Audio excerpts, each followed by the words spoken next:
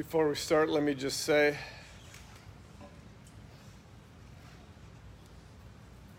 that we're here to bear witness that there is no God but one,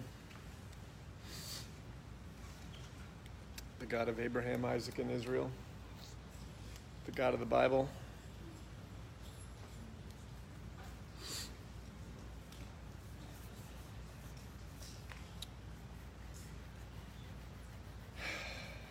The head of this congregation,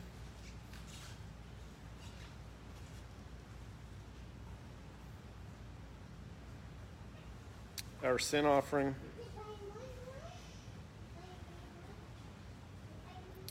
our coming King,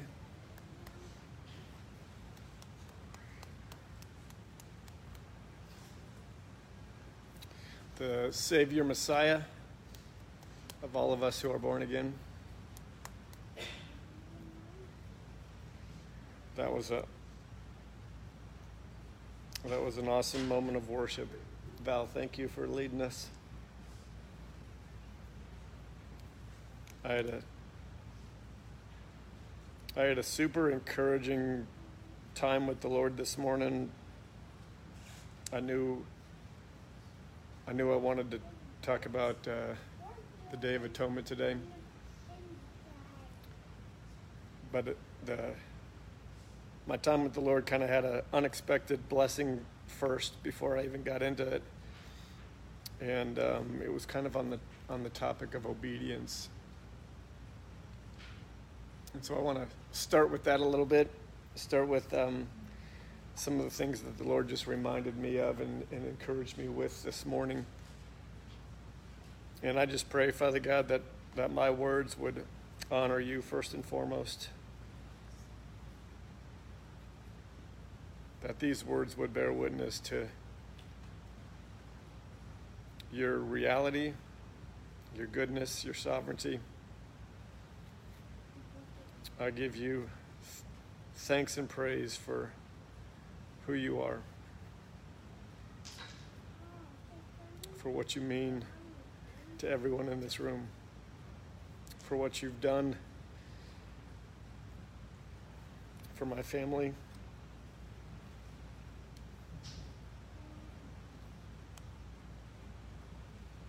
And I pray that your word would come forth today like a divine hammer, and that your saints would have ears to hear, and that we would be sanctified by your truth. I pray a guard on my mouth that only your truth would come forth, as has already been prayed by Val and by Diane.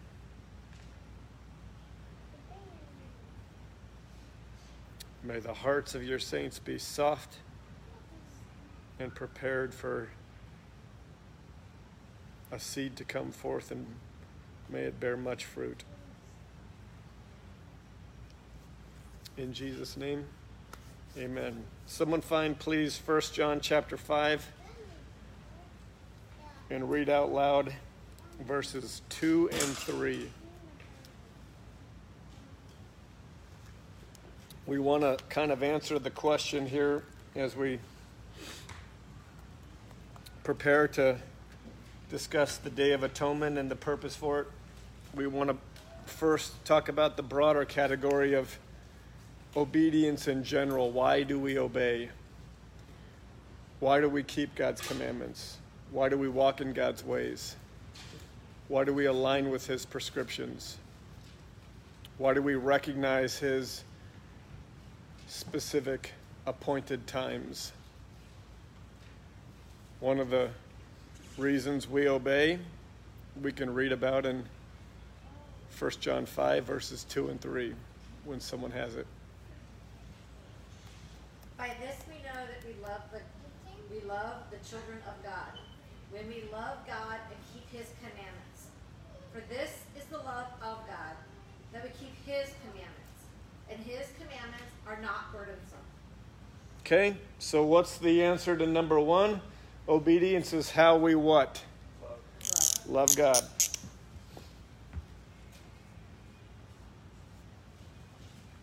This is a difficult exam, I realize. Hopefully everyone's going to pass. Okay, so far you're at 50% correct. Obedience is how we love God. Okay, second one, same book, just a little bit to the left, 1 John chapter 2, verses 3 through 6, if someone wouldn't mind reading that. 1 John chapter 2, verses 3 through 6. Now by this we know that we know him, if we keep his commandments. He who says, I know him, and does not keep his commandments is a liar, and the truth is not in him. But whoever keeps his word, truly the love of God is perfected in him. By this we know that we are in him. He who says he abides in him, ought himself also to walk as he is. Good. Read number 2 again, Andrew, real loud. Just verse 2. If he who says, I'm sorry, verse 3. Now by this we know that we know him, if we keep his commandments. Okay, so answer number 2. Obedience is how we what?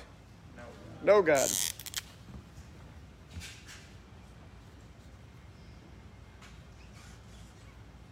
You guys all passed. 100%. Way to go. Obedience is how we love God, the God of the Bible. Obedience is how we know God, the God of the Bible. And that seems, hopefully, perhaps by now, to be obvious to us. It may, hopefully for us, be second nature and just very clear to us that the way we love an invisible God is by keeping his commandments. And the way that we know an invisible God is by walking in his ways. This is the story of Scripture. These are the themes of Scripture. These are included in every story of Scripture. The entire larger redemptive story of God, everything declares and reveals these two truths. We just went to 2 very specific verses that lay it out incredibly plainly. The way we love God is keep his commandments. The way we know God is keep his commandments.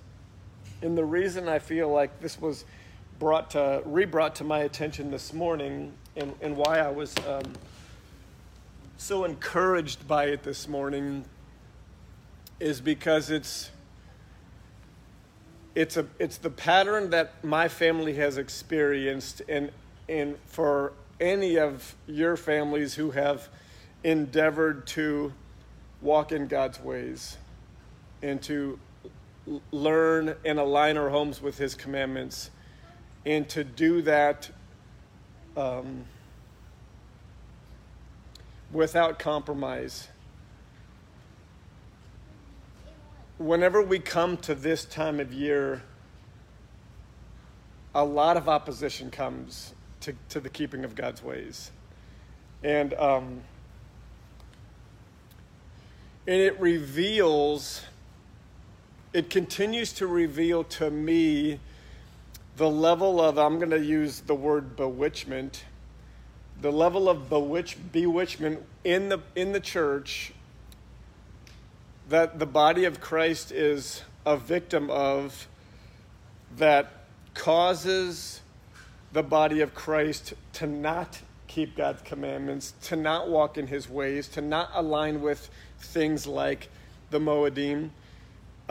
This time it always just kind of becomes ultra obvious to me, likely to you guys too, on 2 fronts.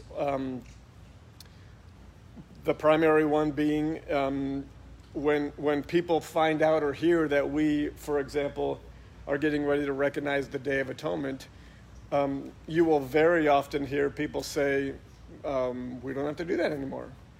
Or something along those lines, if they even know what it is. It might be, what is that, or why do you do that, or whatever. But very often it's, we don't have to do that anymore. And if you really want to know the heart of the body of Christ regarding his commandments, all you really have to do is listen to or listen for what questions do people ask regarding God's commandments. And at least in my experience, the dominant question that the body of Christ asks regarding God's commandments, it's usually, well, which one do I not have to do anymore? Which ones no longer apply to me? Which ones were done away with at this point? Like, that is a very common question, and it's a reflection of a heart that has been shaped by a partial gospel that is destination centered and focused, and the heart of the question, which ones do I have to do and which ones do I not have to do, are kind of an outflow of, in order to get in. Which ones do I have to do to get in, or which ones am I required to do because I'm in? It's that sort of line of questioning, and it ultimately has very little grounding in these two truths. If we ever ask the question, which commandments do I no longer have to do you see how that flies in the face of what the Scripture says, why we obey? In an ugly way, honestly. If the Bible teaches that the way we love God is by keeping His commandments, and the Bible teaches the way that we know God is by keeping His commandments, then at what point is the question, which one do I no longer have to do? At what point is that relevant? You hear what I'm saying? And I'm giving the negative side first. Okay, because the negative side is real.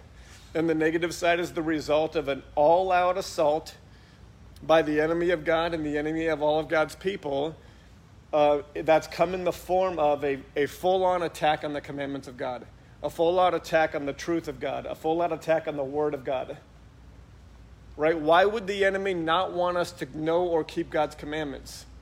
Because the enemy does not want us to love and know the God of the Bible.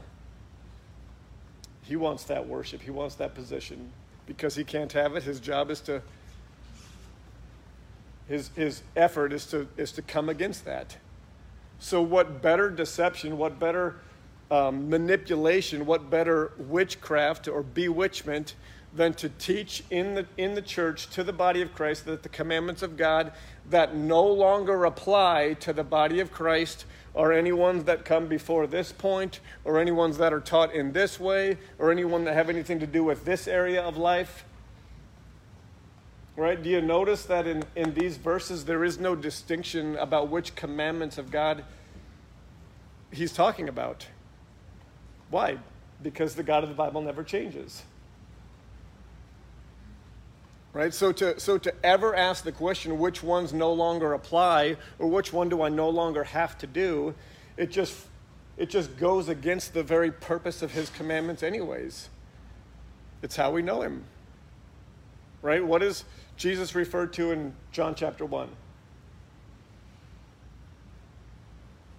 The Word made flesh. Right? What is he referred to in Revelation chapter 19? Word of God. His name is Word of God. Right? Jesus refers to himself as the truth. Right? He refers to the Word of God as what? The truth. Right? The laws of God are referred to as the what? Truth. So if Jesus is the Word, and Jesus is the truth, and the Word is the Word, and the Word is the truth, what part is no longer for us? What part is done away with? What part is Old Covenant or Old Testament or obsolete? Or does this make sense? So the opposite is where I was encouraged by the Lord this morning. And the opposite starts with these things. When we love God, the outflow of that love and the manifestation of that love is to want more of him. Right? Like, isn't that how love is constantly played out with our spouses, with our kids, with our hobbies or our favorite pastimes? When you love something, you want more of it. When you want something, every part of it you want to know and you want to experience and you want to continue to experience. You grab at it, you reach for it, you work for it. Well, this is how we operate regarding the God of the Bible. To know God more is to get into his ways. It's to walk in his ways. It's to desire his ways. It's to crave anything we can get our hands on about this invisible God. So there is no point. There's nothing in our hearts. If you're authentically born again and the Spirit of God lives inside of you, there should be nothing inside of you that is asking the question, which one do I not have to do anymore? That just flies in the face of everything God is about. The exact opposite should be the desire of our heart. Teach me more. Show me more. I want more. It's Moses coming off the mountain and saying, God, teach me your ways that I might know you more. Right? This is how we come to know an invisible God, by walking in his ways. That's what 1 John chapter 2, by this you know that you know God. Listen to me, saints. This is the best way to know if you know God. Do you desire to walk in his ways? Is it a blessing to you to keep God's commandments? Is a desire of yours to constantly know more, constantly ask more, constantly have more revealed? Why? So that we can win theological debates? No, so that we can know God, so that we can love God. It's such an unbelievable gift to have our eyes open to the things of God, to the ways of God, to the plan of God, right? To the judgments of God. About every area of life, it is a gift to be given those things. And the only response that truly reflects authentically being born again and being led by the Spirit of God is to desire those things, to go after those things. Never to ask the question or to get into a debate about which ones no longer are for us. It's just the wrong question because of the wrong heart, and often, unfortunately, because the body of Christ is taught that the ways of God have been done away with. The gospel presentation itself has been adjusted so much that much of the conversions that are sitting in churches today are not even really converted. And if you are unconverted, it is absolutely going to be your question, which one is no longer for us? Which one do I no longer have to do? Give me only the ones that I got to do. Okay, so here's the single point that I want to make, and then I'll get off my bandwagon here, my soapbox. As long as you are 100% crystal clear that absolutely no one is justified by works of the law, absolutely no one can earn their salvation by works of the law. We do not obey God to be saved. We do not obey God to be better than anybody else. We do not obey God because he'll make us rich and famous. Absolutely none of those things are the truth. We are justified solely by the finished work of Christ on the cross and being covered by the blood of the true unblemished Lamb. But once you have that truth of the gospel firmly in place, once that is firmly in place, you never, ever, ever have to fear obedience to God's ways in any way, regardless of what anybody says. Anybody that tries to convince you that you no longer have to do that, they do not understand these biblical truths. Once you know that you are saved by the blood of Christ alone, that you have been ransomed by the death of the true unblemished Lamb, once you are firmly in agreement with that truth, you never again have to ask the question, which ones are no longer for us? They're all good. They're all perfect. They're all holy, to use specific biblical terms that represent or describe the law. They are all the truth. Jesus did every one of them. Jesus' disciples did every one of them. The early church did every one of them. And so will we. Why? Because that's how we love God, and that's how we come to know God. Amen? So regarding the Day of Atonement, or any of the holy days, let's just keep that in mind over the next couple of weeks. Okay, because anyone catches word that you are going to go celebrate the Feast of Tabernacles, you're going to confront this. I can promise you that. You're going to confront some way and somehow, some way, someone saying either you do not have to do that, or why do you do that, or what is that about? And the answer is simple. We love God. So we want every aspect of God. Everything that God offers us. Every possible way for us to connect and enjoy and align with the God of the Bible. We just want all of it. Isn't that a beautiful answer?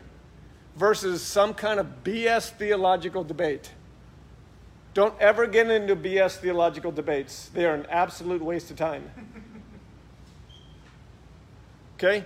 If you love God, you want everything He offers.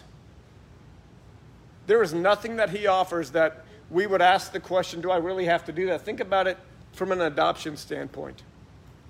All right, if you are absolute destitute broke, you have no life, you have no access to life, you have no access to any goodness, you have no access to anything but poverty and misery and death. And some unbelievable, wealthy, powerful, perfect father adopts you into his home. Would it make any sense to you to get into his home and then say, all right, yeah, I want to sit at your table, but what of your food that you're serving do I not have to eat? I get to be a part of your business. I get to be a part of the master's business. Awesome.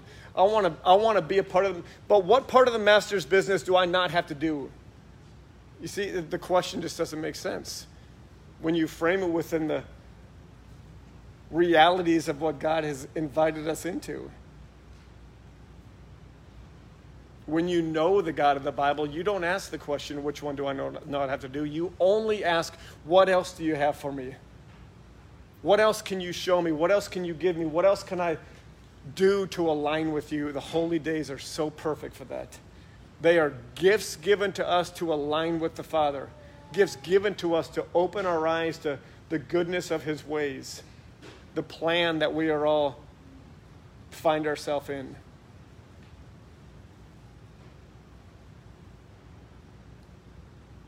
And the deception of the body of Christ can be so easily seen when over the next coming months, you will find such a huge percentage of the body of Christ clinging to Christmas,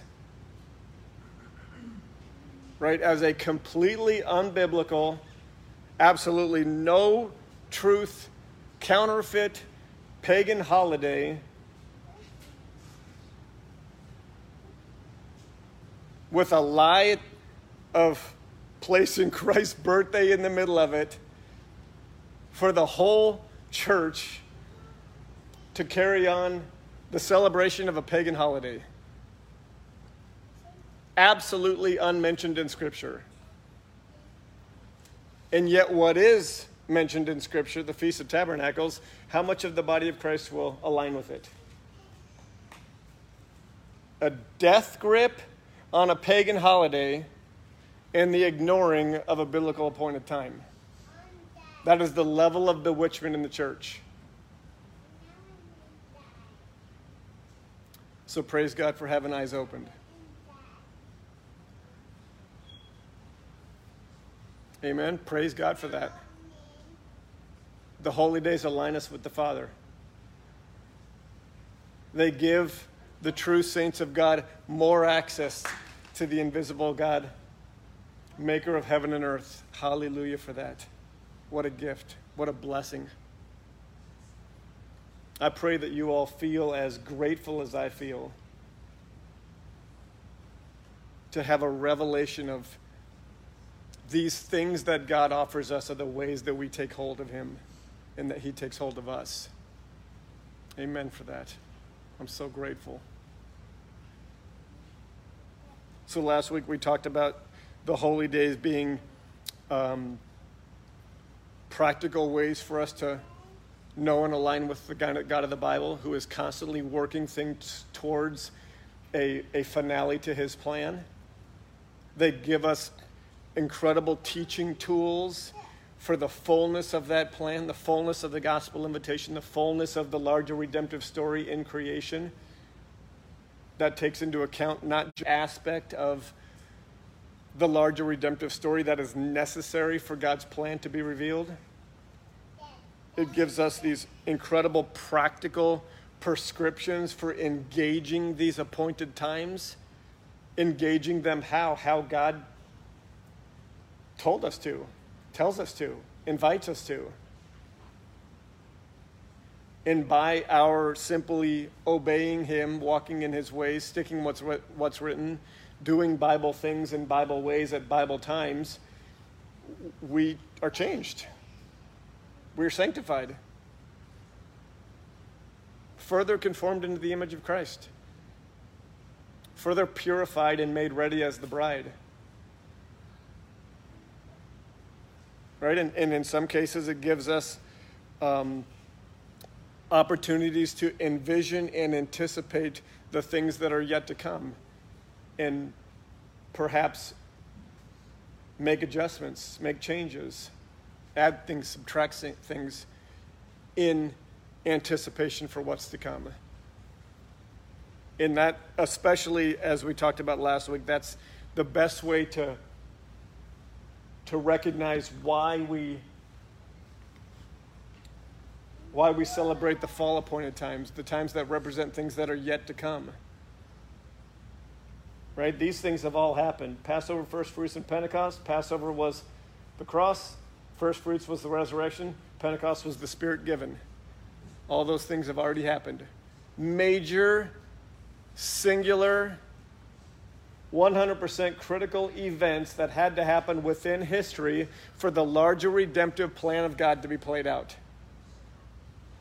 Well, there are still 3 more major, singular, massive events that have to take place for the larger redemptive story of plan to be played out.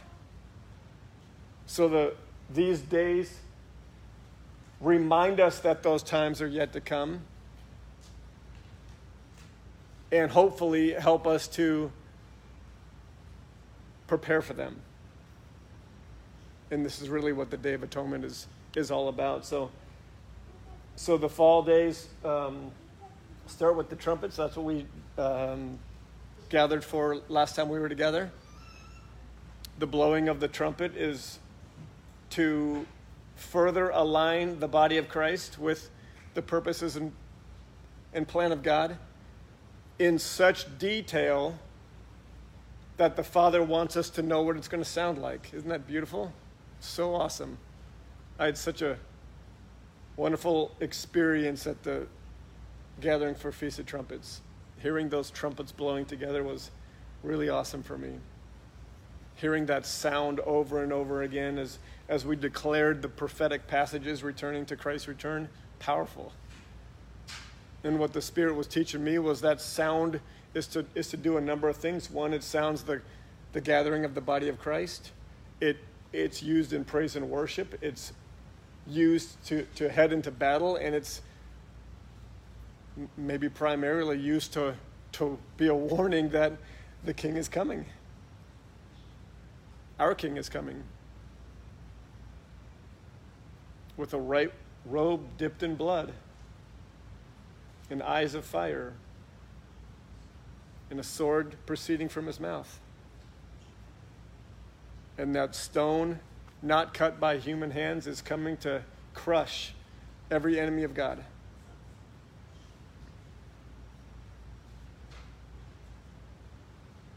That's an awesome thing to look forward to if you're saved.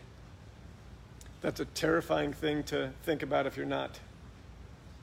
And that's why the Feast of Trumpets is so critical. And the Feast of Trumpets, as seen within the larger redemptive story, helps us to understand the events that follow the Feast of Trumpets. Day of Atonement being the next one, we're going to look not super specifically at what does it mean, what does it teach us, what does it show us that the Feast of Trumpets falls between, that the Day of Atonement falls between trumpets and tabernacles.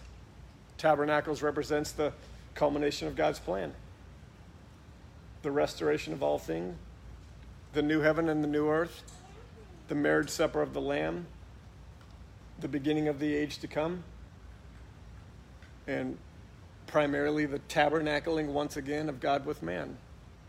It's the hope of the saints of God. And tabernacle is a celebration of that hope. An 8-day feast. Hallelujah. I can't wait. 7 with an 8th. Okay, so what the Lord gave me to chat about regarding Day of Atonement today kind of was a surprise to me, so I guess that shouldn't be a surprise. But Day of Atonement takes place on the 10th day of the 7th month. Okay, so today's the 8th day of the 7th month, so that means Monday is the Day of Atonement. Okay, so I don't have a lot to share with you regarding the details of the prescription for the day. It is not a feast, but there is a Holy Convocation commanded. All right, so super quickly, I'm just going to say we're going to open up this space from 10 to noon on Monday. It will not be a sermon or a teaching of any kind. It's just going to be an open house with some reflective music playing. I will open with a prayer, and that will sort of begin the Holy Convocation, but it will be just an open house setting from then on for 2 hours. Come and go as people please. Okay? Everyone clear about that? All right, so what I'm going to do is share with you some of the scriptures regarding Day of Atonement and give you the encouragement to study these on your own. You got the rest of today is Sabbath, you got Sunday, and then sundown on Sunday starts the Day of Atonement. So there's a few days here to kind of dig into this stuff, and that's kind of what I think I'm supposed to encourage you is read these texts, read these scriptures, and specifically the prescription the Word gives for how the day is to be engaged. All right, so those scriptures are these 3 right here. Exodus 37 through 10 is the first mention of Day of Atonement, the single day that the high priest is to go into the Holy of Holies and make atonement for the sins. This is specifically to Aaron as the first high priest. Then Leviticus 16 gives very specific prescription for the priestly duties during the Day of Atonement. And then, of course, this is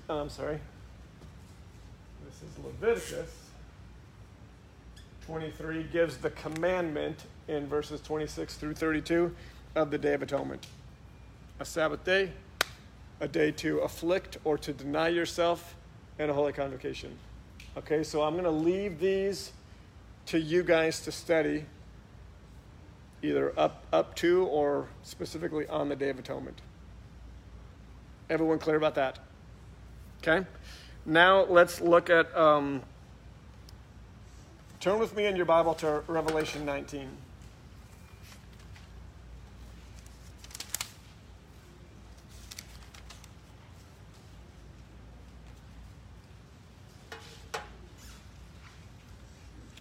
Everyone see in the heading to verse 11 in Revelation 19, Christ on the white horse? Yes. That's the coming of the King. Right? That's the trumpet blast. That's the stone not cut by human hands. That's the conqueror coming to crush. That is what trumpets signifies, warns of, celebrates, congregates us, so on and so forth. Revelation 19. We see that when the King comes, if you look at kind of the heading of the next paragraph, first he's described, and then it shares a little bit about what he's going to come to do. And the heading says what? The beast and his armies defeated. Everyone read that? Okay, so this is the using kind of apocalyptic language. This is the prophecy of how when the king comes, he's coming to clean house. Then we see, so that time frame and those activities are basically what trumpets foreshadow and prophesy and prepare us for.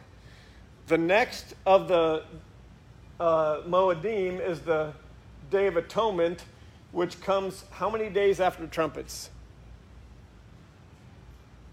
10. Why? Because trumpets is on the first day of the 7th month. Day of Atonement is on the 10th day of the 7th month. So on a yearly calendar, 10 days represent trumpets and atonement. In the Word of God, I believe that time frame is represented by what? 1,000 years. Okay, so the 1,000-year reign of Christ on earth is essentially what takes place between trumpets and atonements. Those events that take place during this time, we have minimal detail about. We see, and let's just read the kind of the paragraph headings. We see that Satan is bound for 1,000 years. Everyone reading that? So as a part of Christ's return and the establishment of his sovereignty, absolute power, and kingdom on earth, we see Satan is bound for 1,000 years so he can no longer deceive the nations. Then we see just under that, what's the paragraph heading? The saints reign with Christ for 1,000 years. Everyone reading that? So this is the first resurrection. Those who have been found in Christ are resurrected with him and participate with him in the ruling and reigning and establishment of his kingdom during that 1,000-year reign. And then sometime at the end of it, we see Satan released and then ultimately destroyed finally. Everyone see that? Satanic rebellion crushed? We're not getting into the details. We're just reading the paragraph headings. And then what's the last paragraph heading? The great white throne of judgment. Everyone see that? So that is basically, as it relates to the Day of Atonement from a timeline standpoint, the Day of Atonement is sort of encapsulated in those 4 paragraphs, those 4 happenings. Satan bound, the establishment of Christ's kingdom and the reigning of Christ with his saints on the earth, Satan ultimately destroyed, and then the great white throne of judgment. Immediately following the great white throne of judgment, we have what? The beginning of the age to come. Right? Revelation 21 and 22 is the beginning of the age to come. Eternity. Starting. What tabernacles is to foreshadow and have the saints of God practicing, preparing for that time. Okay, so here's the point that I want to make. The coming of Christ at trumpets, we're given a couple of paragraphs of detail about. Right?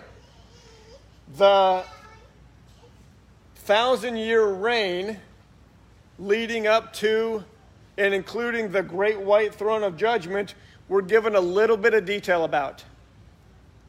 About 4 paragraphs, about a page or so on my Bible, probably about the same on yours. The age to come, the tabernacling of God with man, we are given some details about that in Revelation 21 and 22, but it's not a ton. Right? And I'll be the first to say and the first to admit that regarding each of these 3 events, the coming of Christ as the conquering king, the establishment of his kingdom and 1,000-year reign, the ultimate defeat and punishment of Satan, the great white throne of judgment, and then the full manifestation of the age to come and the will of God culminating. I'll be the first to admit I don't know much about those things. I don't have a great deal of clarity. I basically have what you guys have. I have some paragraphs that I can read that are truth, we know. We have some details about God's victories but we don't have a ton to study. And I say that because we've even had, coming into these fall holy days, we've had some people share that there's apprehension and fear as we think about the second coming of Christ. There's apprehension and fear as we read about the 1,000-year reign and the resurrection of the dead and Satan being bound for 1,000 years. And there's fear and apprehension about the great white throne. We can recognize that these are God's plan. Right? We can recognize that he wants us to be aware of his plan and aware of some of the events that must take place for his plan to come to pass. There is to be a general understanding of the victory of God and the defeat of evil and the establishment of perfection. But there's a lot of uncertainty, and I want to give permission to be even slightly fearful of that. Because that was one of the things that we were shared is there's kind of some fear, and there's almost some shame associated with that fear or guilt associated with that fear, and I really felt like my heart was kind of broken because that's such a natural response, and there should be no shame or guilt associated with that. It's like a good father promising his kids something that they've not yet experienced. It's okay to not know how to feel about something that we don't really know much about and that we have a general idea, but it's pretty radical and pretty out there, and it's brand new. It's okay to have a little bit of that's kind of scary. I think that should be a part of our honest, as we study these things and as we walk these days out, knowing that they are going to happen and we will be in the midst of it. It's okay to recognize that we don't have a lot of details about it. I don't even have a lot of comfort in preaching about it because I just don't know what it's all going to look like. And to me, this is kind of the comfort that the Lord gave me this morning, or really more so the clarity the Lord gave me this morning. It was really, look at the amount of text that I gave you regarding these events that are coming. What are we talking about here? Like 4 pages in our Bible. Did God accidentally leave some things out that we're supposed to know? Nope. Did he short us to keep us in the dark, to keep us guessing, or no? What he gave us is perfect. What he gave us is exactly what we need. And it was almost like God saying, all right, I didn't give you a lot because you don't need to know a lot. You need to know it's coming. You need to be aware that I win. And then you need to stick with what's written. Right? So I think all that is to say we can get lost, I think, in looking at the fall holy days and looking at how we engage these and why we engage these and what they are prophesying and foretelling, and get overwhelmed. And especially get overwhelmed with fear. And I felt like the Lord was just telling me, don't do that. Stick with what's written and recognize, literally almost kind of from a volume standpoint, look at what's really important. All right, so here's where the morning took an interesting twist for me. When we look at the Day of Atonement as a prescribed, appointed time, a time that we're to recognize every year and follow the prescription for every year, the time that this specific Moedim represents is a time of judgment. Right? The theme essentially of all of chapter 20 in Revelation is that God's going to judge. The God of the Bible, especially as his plan begins to culminate, is coming to judge. Right? Satan coming as the coming king is coming to establish that judgment. Right? So if we just look from an elevated perspective on chapter 20 of the scriptures, we can recognize that it's about judgment. And therefore, since the Day of Atonement represents this time, and obviously the name itself gives us this, this is a time to be aware of and to anticipate the judgment of God. Okay? So if this is about judgment, something that the Lord kind of revealed to me last year that was really the result of a certain verse in the single paragraph about the great white throne of judgment that really stood out to me. In the verse about the great white throne of judgment, in verse 11, it says, then I saw a great white throne and him who sat on it, from whose face the earth and the heaven fled away. Everyone read that? This is Revelation chapter 20, verse 11. The paragraph regarding the great white throne of judgment. Then I saw a great white throne and him who sat on it, from whose face the earth and heaven fled away. Everyone read that? Let me complete this text real quick. And there was found no place for them. For who? Heaven and earth. That's an interesting way for this text to start, don't you think? I'll continue verse 12. Then I saw the dead, small and great, standing before God, and the books were opened. And another book was opened, which is the book of life. And the dead were judged according to their works, by which the things were written in the books. And the sea gave up the dead who were in it, and death and Hades delivered up the dead who were in them. And they were judged, each one according to his work. Then death and Hades were cast into the lake of fire. This is the second death, and anyone not found written in the book of life is cast into the lake of fire. So this is the final judgment of the Creator God of the earth and everyone that's on it and has ever been on it. And the text that the Lord really highlighted to me last year was that first verse that said heaven and earth, or earth and heaven fled away. And he went on to connect a few dots regarding this judgment piece that are really, really important. And it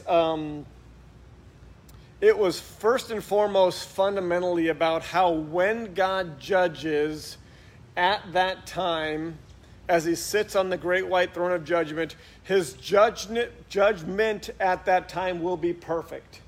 His judgment will be fair, and his judgment will be perfect for who?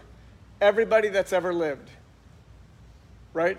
So for that to be the case, there has got to be a law that everyone is judged by. That makes sense? It's really, really important to get your head around that. Why? Because if that's not the case, if there is not a standard by which everyone is judged, a fair standard by which everyone is judged, then judgment cannot be fair. Right? If it's just a floating, morphing, ever-changing idea of goodness or morality or righteousness, then how does a single judge someone from 1,000 years ago or 500 years ago or 50 years ago or 50 years from now? Right? If it's a moving target from a law standpoint, judgment cannot be fair. So this idea in the reality that in the culmination of this age, God is going to judge everyone that has ever lived. The Lord began to open my eyes that there's got to be a single standard. And so how he did that was using this first text. And it was the beginning of a cover-to-cover connection that I thought was really, really cool. And it begins with, we'll go through this quick. I promise I'm almost done. Go first to Deuteronomy chapter 19.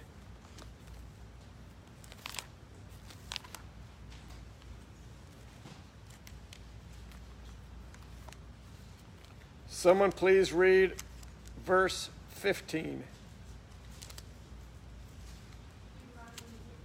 Deuteronomy 19, verse 15.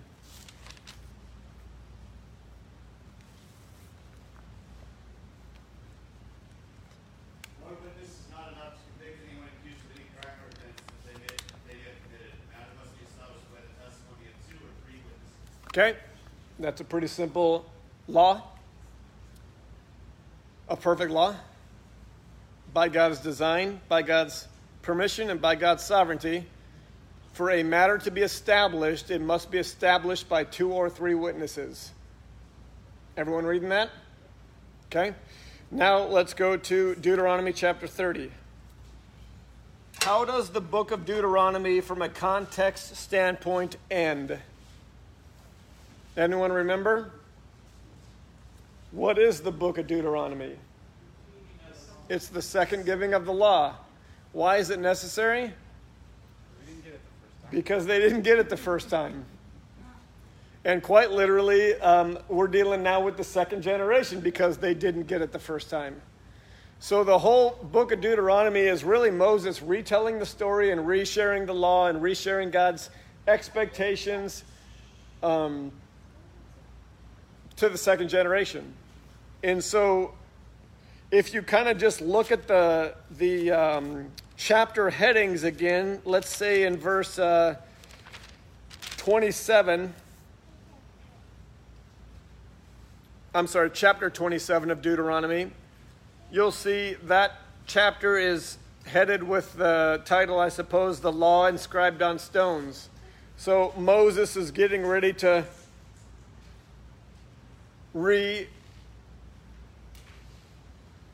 highlight the 10 Commandments, if you will. Then if you look at chapter 28, he goes very specifically into blessings that are based on what? Obedience. Okay, this is Moses sharing with the second generation children of God the ways of God, the laws of God, the commandments of God, the statutes and judgments and precepts, the way in which God works, the way in which God deals with his own. Right? So he unpacks in chapter 28 great detail about the blessings that come with obedience and what else? Curses that come with disobedience. Why? Because this is how God works, and this is how God operates, and this is how God deals with his own.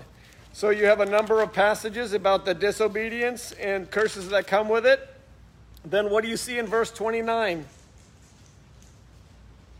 A covenant renewed. Why did it need to be renewed? Because we're dealing with the second generation. Has the covenant changed?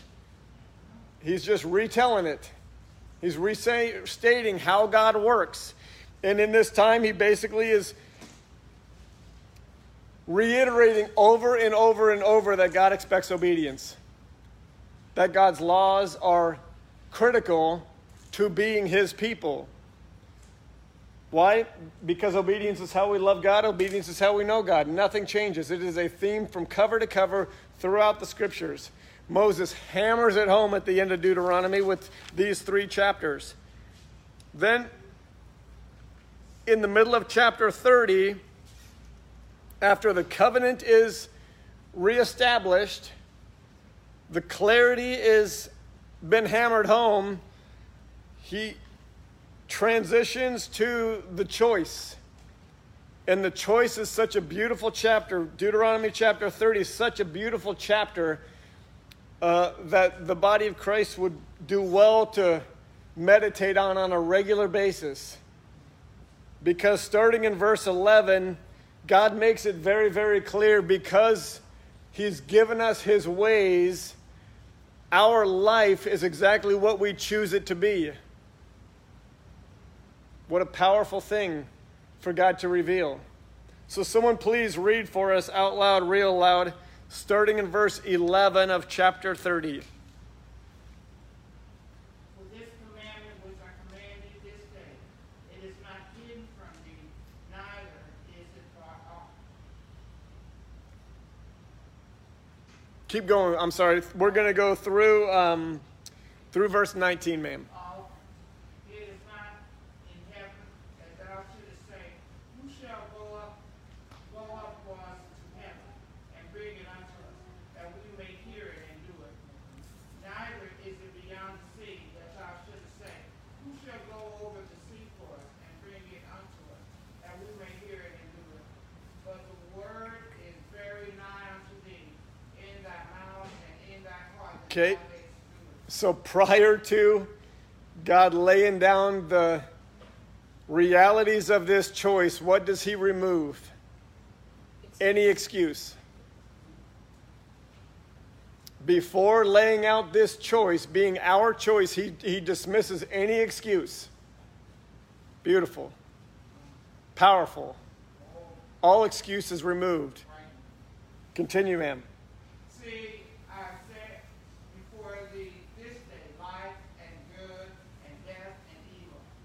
In that I command thee this day to love the Lord thy God, to walk in his ways, and keep his commandments and his statutes and his judgments, that thou mayest live and multiply.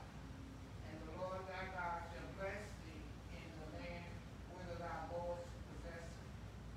But if thine heart turn away, so that thou wilt not hear, thou shalt be drawn away, and worship other gods and serve them.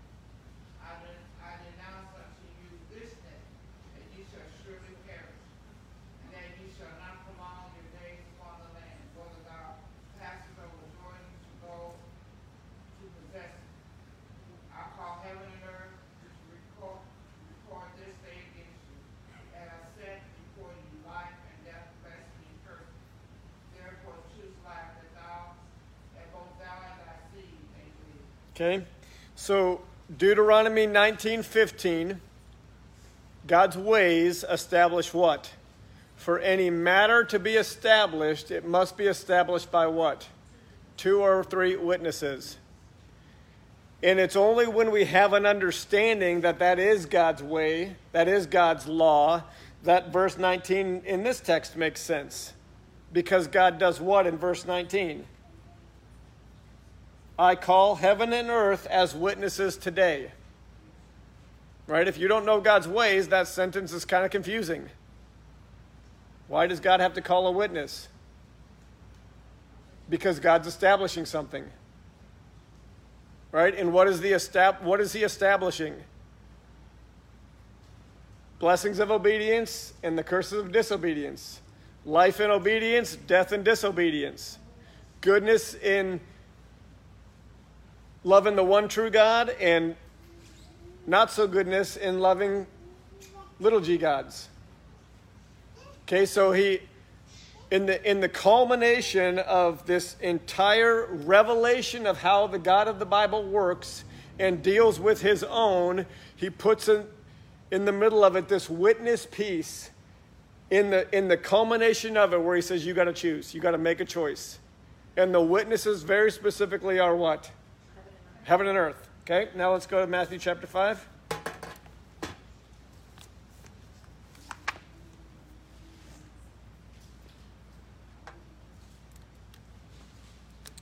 Once again, if you don't know the Word, if you don't know God's ways, if you don't know that Jesus is the Word and perfectly aligns with the ways and did nothing of his own but only came to do the Master's business, he makes a statement in chapter 5 of Matthew here that would be a little bit confusing.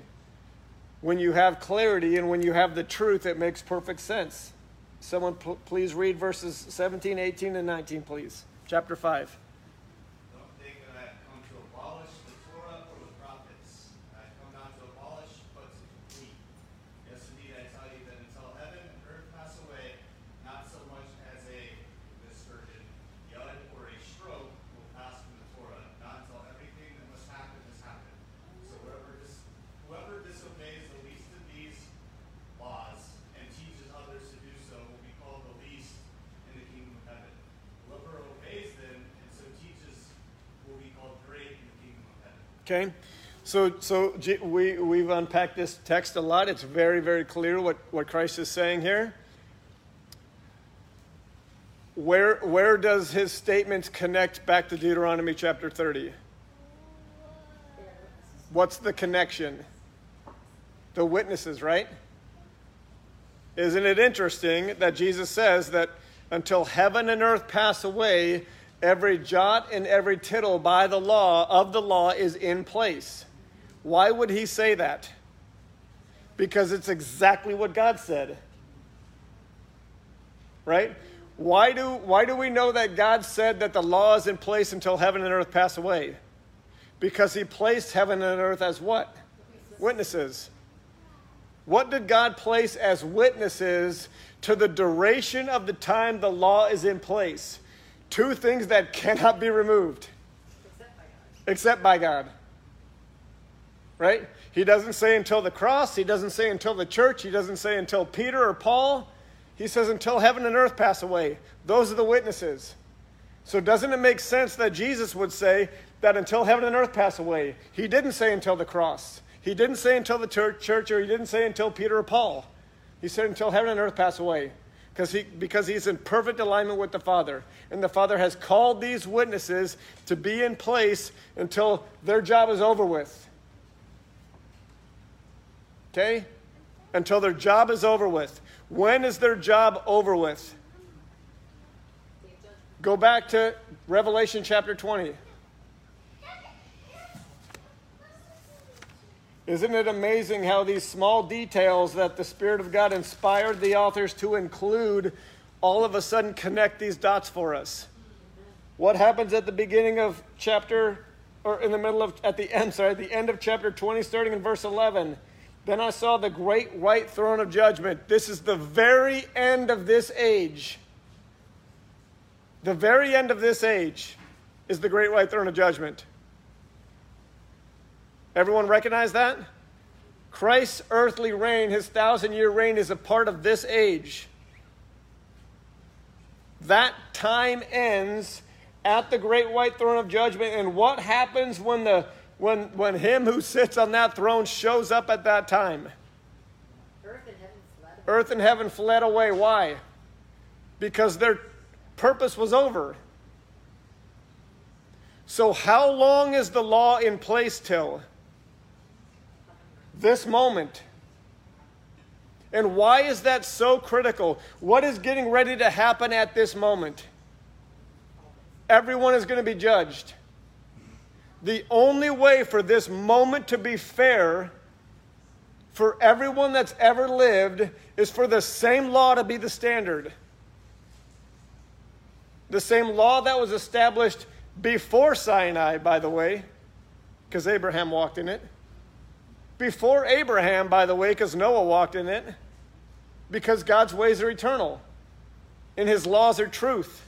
And none of it ever goes away or fades or falls or is irrelevant or is culturally not for us. Any other excuse. It's all in place until heaven and earth pass away. So look at what happens immediately following the great white throne of judgment. Right? Revelation 21 is the first verse of the age to come. Right? The first verse of the age to come is Revelation 21. And what's it say in verse 1? Someone read it. Now I saw a new heaven and a new earth, for the first heaven and the first earth had passed away. Isn't it amazing how perfect the Father's plan is? how perfect every detail is.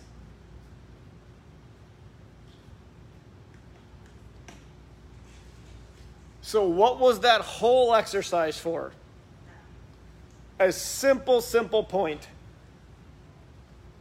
As we look at the Day of Atonement and as we look at the fall holy days in general, it can be really easy to get overwhelmed and lost. And lost specifically in things that we don't really have clarity on and don't really have all the details on and don't really have great revelation on. It can be easy to get overwhelmed by it. It can be easy to get fearful about it. Here's what I feel like the Lord told me. The details regarding that time, it's 4 paragraphs. What does the rest of the Bible teach us? What is the theme of the other 66 books? And word after word after word, and paragraph after paragraph after paragraph, and book after book after book. What's the theme? Obedience. What's the theme? Love God, know God. Why do we spend so much time worrying about and thinking about and debating about the stuff that we get 4 paragraphs regarding when we've got so much that tells us the simple message of God wants to be known, God wants to be loved, God wants to be our God, and He wants us to be His people. The Day of Atonement should remind us that we are going to stand before the Father, and when we do, He's going to line us up to the Word. He's going to line us up to the truth. He's going to line us up to the commandments. And based on that, we're going to be given rewards. Hallelujah. We're going to be given responsibilities and roles in the age to come. There's going to be incredible benefit on that day to those who have, according to the Word, loved God by keeping His commandments and aligning with His ways, His statutes, His judgments, and His precepts our whole lives. And so this day for me is to remember that I'm going to stand before the Father. It's to remember that He is coming back to judge all things. It's to remember that He is a faithful and fair judge that is going to judge everyone by the same standard. And He has, by God's Spirit, by His permission, and by His incredible grace, given me eyes to see that the more that I walk in His ways, the more I love Him, the more I know Him, and the more that moment that the Day of Atonement is prophesying and leading us towards is not to be feared. It's to be worked towards. Amen. Look at the whole rest of the Bible. Stick with what's written. Take a day and remember Revelation chapter 20. It's not to be feared, it's to be worked towards. And working towards it means sticking with what's written, even as it relates to the Day of Atonement itself. So that's all I'm going to leave you with. Read these. Set aside sundown on Sunday through sundown on Monday, and allow the Spirit to lead. Amen. Father, we praise You for the goodness of Your ways. We praise You that You are the God that constantly has extended Your hand towards us, constantly has made a way for us to engage and participate and understand What an unbelievable thing. How grateful we are, God, that you would count us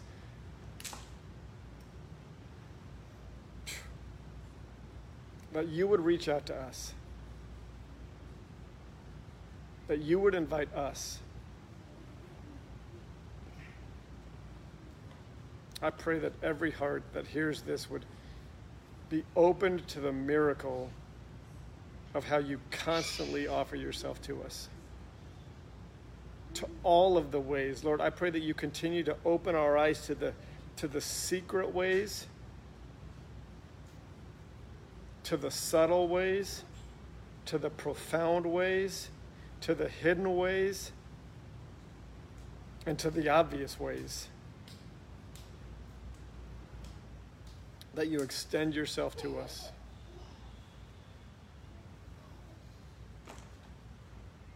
Give us eyes to see.